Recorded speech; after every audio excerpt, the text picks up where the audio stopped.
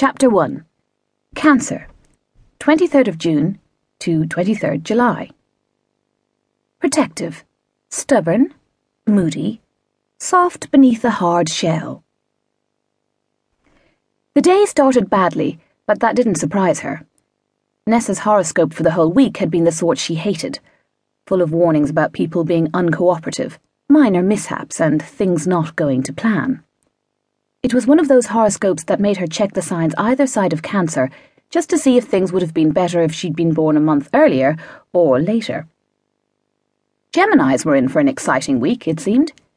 Leos would see some new events taking hold, good for Adam, at least. But the predictions for Cancerians were dull and vague. Not like last month, when she'd read about an unexpected windfall and had won €500 on the lottery the very next day. She'd scoured the pages of The Year Ahead for Cancerians for other potential money wins after that, but hadn't come up with anything even vaguely promising. The next few weeks looked incredibly boring as far as she could see, filled with advice to focus on her resources and take time before making important decisions. She'd checked a few magazine horoscopes too, on the off chance that they'd throw a better light on things, but they'd been equally vague. The only thing for it, Nessa decided, was to try and make the week more interesting herself. Because things hadn't started promisingly first thing, the alarm hadn't gone off and there'd been a big rush to get both her uncooperative husband and her equally uncooperative daughter out of bed, she hoped that they'd improve by tonight.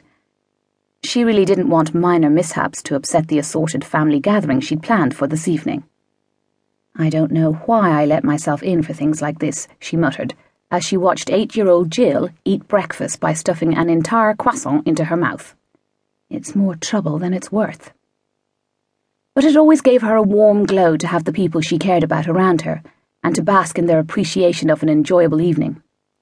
Typically Cancerian, her mother Miriam would say fondly, and Nessa knew that she was right. But she couldn't help herself. She liked filling her home with the people closest to her, and her parents' visit to Dublin from Galway was a good excuse to have everyone around for the first time in ages. Miriam and Louis had moved back to their home county when Louis had retired the previous year. Nessa still hadn't got used to the fact that her mother was no longer a 5-minute drive away. It wasn't as if she needed to call on Miriam that often, but it had been nice to know that she was there in a crisis. Not that there were too many real crises in Nessa's life. How could there be when Adam and Jill were part of it, even if they made it difficult in the mornings by refusing to get out of bed? And then she heard the crunch. She stood in the kitchen, coffee cup